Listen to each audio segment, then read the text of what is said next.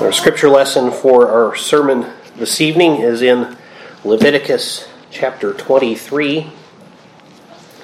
As we continue a quick examination here in the evening of the feasts of the Lord. So Leviticus 23, we'll pick up at verse 9 and read through verse 14. After examining briefly last time the Passover and and touching on the Feast of Unleavened Bread that the Passover began, and then for the following week was celebrated, we come now to the Feast of First Fruits. And this can be a little confusing because there are two feasts in the Old Testament that are sometimes called first fruits. So there's this one, and then there is the Feast of Weeks, the feast also known as Pentecost, which was also sometimes called a Feast of First Fruits. But this is the first fruits that takes place just following Passover. And so we'll be reading here this evening Leviticus 23, verses 9 through 14. This is the Word of God as He gave to Moses. We have here direct quotes from the Lord to Moses, but also infallibly recorded. This isn't as if God spoke to Moses and then Moses did his human best to remember what God said and write it down later. No, this is guided by the Holy Spirit, so it is infallibly recorded. We have the very word of the living God here, Leviticus 23, verses 9 through 14. And the Lord spoke to Moses, saying, "Speak to the children of Israel and say to them, when you come into the land which I give to you, and reap its harvest, then you shall bring a sheaf of the first fruits of your harvest to the priest. He shall wave the sheaf before the Lord to be accepted on your behalf. On the day after the Sabbath the priest shall wave it. And you shall offer on that day, when you wave the sheaf, a male lamb of the first year without blemish, as a burnt offering to the Lord. Its grain offering shall be 2/10 of an ephah of fine flour mixed with oil, an offering made by fire to the Lord for a sweet aroma, and its drink offering shall be of wine 1/4 of a hin. You shall eat neither bread nor parched grain nor fresh grain until the same day that you have brought an offering to your God. It shall be a statute forever throughout your generations in all your dwellings." And thus ends the reading of God's holy word for us this evening. May He bless its reading, its exposition, and its hearing. Well, the first month of the Jewish ceremonial year was the month of Abib. It was later called Nisan. We've talked about this before, how there were sort of two calendars, if you will, that the ancient Jews followed. The ancient Israelites followed a calendar for the if you want to call it the civil year, if you will, that was pretty much what other nations around them followed, with the new year being counted in the fall. And to this day, if you look on your calendar, you might see that there's a date sometime in the fall that's labeled Rosh Hashanah, which means the head of the year in Hebrew. And that would be following that more civil calendar. But there was a ceremonial calendar, and it seems that the ancient Israelites probably had already followed that civil calendar, the calendar that was basically followed by other nations around them, with New Year being counted in the fall, until the time of the Exodus, when the Lord said, "This shall be the beginning of the year for you from now on." And so, even if as a matter of convenience, as they dealt with other nations around them, they talked about a year that began in the fall, for everything religious, for all religious observances especially, they counted New Year as being in the spring. Abib, also, as I mentioned later, called Nisan, was the month which contained the spring equinox. Remember that months didn't have quite the regularity that we know of them. That they, of course, even our English word month comes from a word that means pertaining to the moon. And the ancient Hebrews began a month on the new moon and it lasted till the next new moon when the next month began. And so the month that contained the spring equinox was the one that was called Abib. It was the first month of the ceremonial calendar. It would overlap our March and April. So whereas the spring equinox pretty much falls around March 21st for us almost every year, it's going to be the 21st or the 22nd, thereabout. For them, it would be a different day of that month, depending on the cycles of the moon from year to year. But on the 14th day of that month, the Passover would be celebrated. So no matter what day of the week it was, the Passover would be celebrated on the 14th of the month, of course, beginning at sunset. And the Passover would begin that 7-day-long feast of unleavened bread. Because the feast was 7 days long, it would, as a matter of course, contain a regular weekly Sabbath. And the day after that Sabbath, the first fruits of the spring grain harvest, so the day that we would call Sunday, or now the Sabbath for us, or the Lord's Day, that first day of the week would be the time of the Feast of First Fruits, when the first fruits of the spring grain harvest would be brought into the temple. And so this was called the Feast of First Fruits. There was, as I mentioned a few minutes ago, another Feast of First Fruits that was at Pentecost, the Feast of Weeks.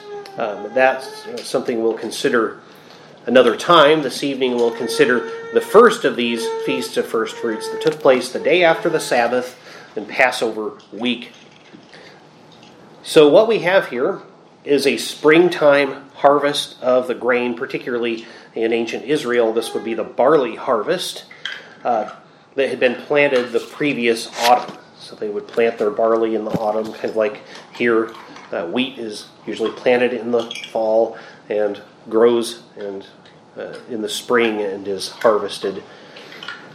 The custom by Jesus' time was that a member of the Sanhedrin, the council of elders in Jerusalem, would go out of Jerusalem to the east, cross from the Temple Mount, across the Kidron Valley into another valley that led into the Kidron Valley, known as the Ashes Valley. And there would be fields of barley, and they would reap some of the standing barley there.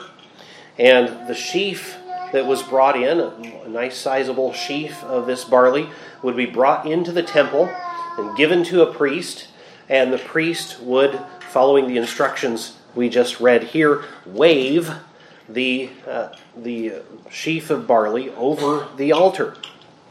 This was what is known as a wave offering. You'll find references in the Old Testament to something known as wave offerings here and there. And that's what this was, when a sheaf of barley or grain of another kind, and depending on the context, would be waved before the Lord over the altar. And this is what the Lord speaks of here in verses 10 and 11. Speak to the children of Israel and say to them, when you come into the land which I give you. So obviously this wasn't when they were in the wilderness. They weren't farming, when they were traveling around all over the place. When you come into the land which I give you and reap its harvest, then you shall bring a sheaf of the first fruits of your harvest to the priest. He shall wave the sheaf before the Lord to be accepted on your behalf. On the day after the Sabbath, the priest shall wave it. So here, the day after the Sabbath, and in this case, the Sabbath of the week of Passover, the first day of the week, the first fruits are waved before the Lord. So the sheaf is waved by the priest before the altar, and then they would lightly parch some of it. It would be ground to flour, or actually I believe all of it would be lightly parched and ground to flour. And then some of that would be offered with an unblemished lamb. Of course, the unblemished lamb, much as the unblemished lamb of Passover just a few days earlier, would remind the people of the need for a sinless substitute who would be offered in their place for atonement for their sins. So here they just had gone through the ritual of the Passover just within a few days of this, where just thousands upon thousands of lambs would have been killed, their throats cut, the blood caught from the spilling of their blood and in bowls and passed up to the altar. We talked before about what a bloody experience this would have been, that would have pointed the people to the fact that they needed a substitute. They needed an atoning death in their place to pay for their sins, that God's wrath for their sins might pass over them. And now only a few days later, within that same week, they would be reminded of the same thing again. So this would be offered with an unblemished lamb, burnt on the altar. The flour was mixed with oil and frankincense, and so making a sort of a doughy lump, and burned on the altar with that unblemished lamb. The rest of the flour that was not burned was given to the priest who had been selected for that honor of making the offering, and he would be able to eat it. Now, why would all this be done? We already pointed out what the unblemished lamb points to, but why would the Lord require such a thing as this offering of first fruits? Well, in Exodus 23:16, the Feast of First Fruits is also called the Feast of Harvest of the First Fruits of your labor. In Exodus 23:19, the Israelites are commanded, "The best of the first fruits of your ground you shall bring into the house of the Lord your God." So we see a principle here. We see that the offering of first fruits is a dedication of the whole harvest to the Lord and giving Him the first and best choice. Think of how people would treat honored guests at feasts in those days. They would give them the best portions. Think of how Joseph treated Benjamin, even before his brothers knew who he was. And his brothers had come back to the land of Egypt on their second trip with Benjamin with them. And Joseph singled him out and gave him the best portions and extra food. And so this is, in one sense, a way of saying that we honor God above all others. And the dedication of this first fruit, by giving it to God first before the people took anything for themselves, was a pledge of the worshiper's best service to the Lord. That I will give my all and my best to the Lord. Now let's consider what happened on a particular Passover week nearly 2,000 years ago. Jesus of Nazareth, the promised son of David, God incarnate, came to Jerusalem with his disciples. With the inner core of those disciples, with the 12, he celebrated the Passover meal. And during that time, he also instituted the New Covenant sacrament of the Lord's Supper, which points to his atoning death. That night, he was betrayed into the hands of his enemies. He was subjected to horrific treatment, to a show trial. He was beaten, he was spat upon, he was found guilty of blasphemy. Can you imagine that? Now that we look back in retrospect and see that the Lord God himself was accused of blaspheming himself. There's no more absurd accusation ever made in the history of mankind.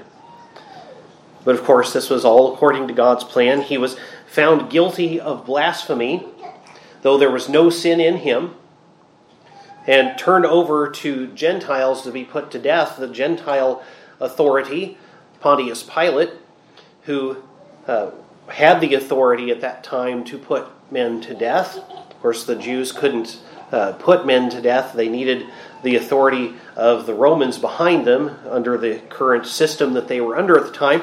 And so they needed that okay, so to speak, from Pontius Pilate to put Jesus to death. And Pilate could find no reason to put him to death under Roman law. And their excuse was that he claims to be a king other than Caesar. And Pilate could not find him guilty even of that, because he said, I don't have that kind of a kingdom. My kingdom is not of this world. But he was unjustly put to death, falsely accused of claiming to be a king who would overthrow Caesar's rule over the Jews. He was scourged, he was crucified, He gave up his Spirit at a time of his own choosing, not when men took his life. No one took his life from him as he predicted, but he laid it down for his people. And he was offered then as a Passover sacrifice for his people, offering himself as the great high priest and dying at about 3 p.m. when the Passover sacrifice would be taking place. So all of the lambs had been killed the day before, but then there was a special Passover day sacrifice because remember, the days of the Jewish calendar begin at evening. And so it's still the same day that Jesus had celebrated the Last Supper with his disciples.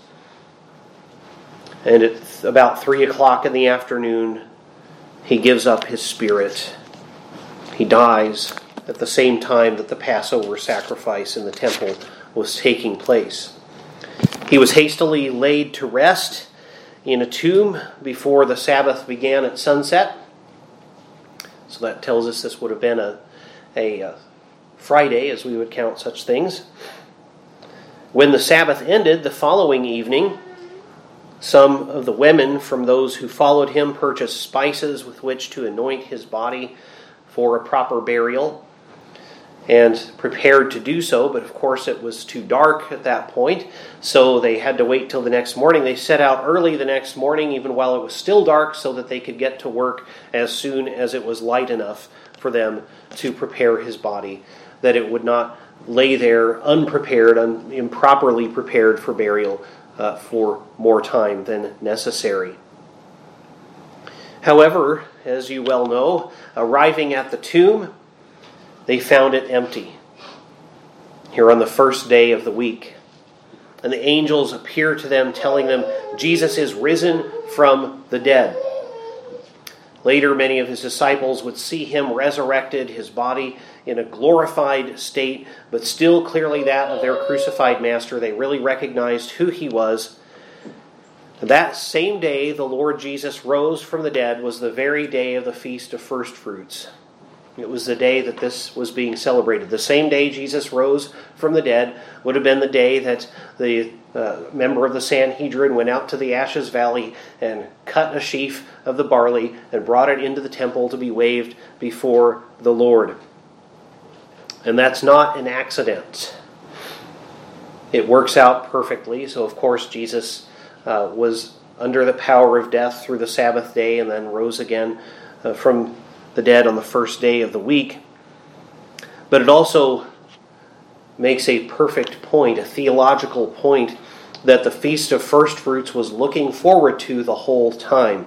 1 Corinthians 15:20 through 23 tells us, but in fact, Christ has been raised from the dead, the first fruits of those who have fallen asleep.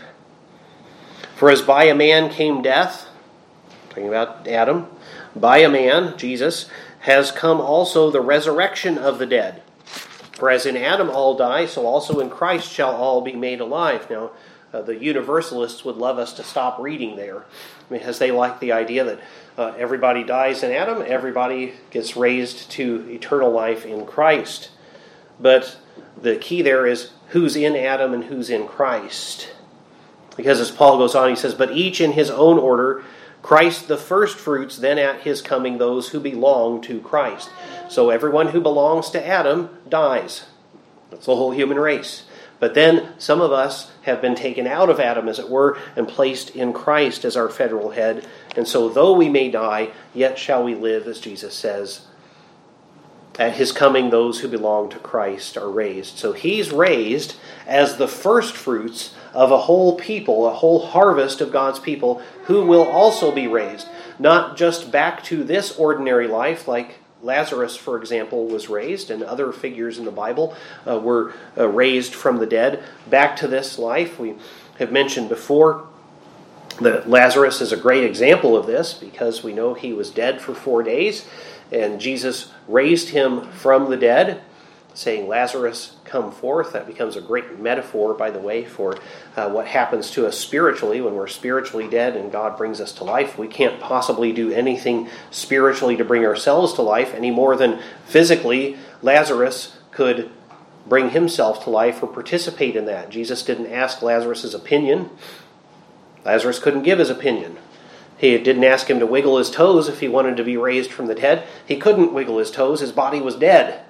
Jesus just simply commanded Lazarus come forth. But we have lots of people, or not a whole lot, but several people in the Bible that we know of who were raised from the dead back to life like Lazarus. And Lazarus, we know what happened to him thereafter because it's been well documented in history. He is not still alive. He's not around. You can't go talk with Lazarus in this world any longer. His grave marker is on the island of Cyprus, where he served as a pastor in the church in Larnaca. And it says, I believe, something like, Lazarus, Bishop of Larnaca, 4 days dead, friend of Jesus. He was raised back to this ordinary life, the life as we know it, and he died. But Jesus is the first fruits of a different kind of resurrection, a resurrection to glory. And this is the promise that Paul is telling us about here in 1 Corinthians 15. Not only is Jesus our Passover, as we saw before, he is the first fruits of everyone who through him will rise from the dead to everlasting glorified life. It will be much better than being raised back to this life could ever be. Romans 11:16 says, if the dough offered as first fruits is holy, remember that flour mixed with oil and offered on, and the frankincense as well, offered on the altar, while the rest was given to the priest. So if that one lump there, if the dough offered as first fruits is holy, so is the whole lump. And if the root is holy, so are the branches. If Christ is the first fruits of the resurrection and he is holy, then everyone else who will be raised in him is counted holy in Christ. Christ being our first fruits, we too are made holy unto God as he is holy. As the first fruits was a consecration of the whole harvest to the Lord, so Christ's resurrection on that same feast of first fruits consecrates a people through Christ to be the Lord's people. As Christ rose from the dead to everlasting life in glory, so shall all in him rise also to everlasting life in glory. As Christ is the first fruits of the harvest of God's people, since he is holy before the Lord, all who are united to him by God's grace working through faith are counted as God's holy people. Do you delight in that knowledge? Are you convicted to live in a manner worthy of that description? Holy? The command that we have from the Lord here, that's taught by principle here, is just as the first fruits were brought in and dedicated to the Lord and taught the people that they should therefore dedicate all that they have to the Lord. If Christ is our first fruits, and we in him are counted as holy, then we need to offer not what is left over, not what is just our second best to him, but offer our best and even our whole selves unto him, that we might serve him and show that we are grateful for his resurrection as the first fruits of all who will be raised from the dead to everlasting and glorified life. Well, let's pray. Almighty and gracious God, we thank you that you did indeed raise Christ from the dead to be the first fruits of all who are in him, and that as he is holy, you make us through him your holy people. We pray that by your Holy Spirit we would live in a manner that shows that we are indeed holy unto you, and that shows that we are grateful, and that we dedicate our very selves and our whole lives to your service as the harvest that you have claimed in Christ Jesus. For we pray in his name. Amen.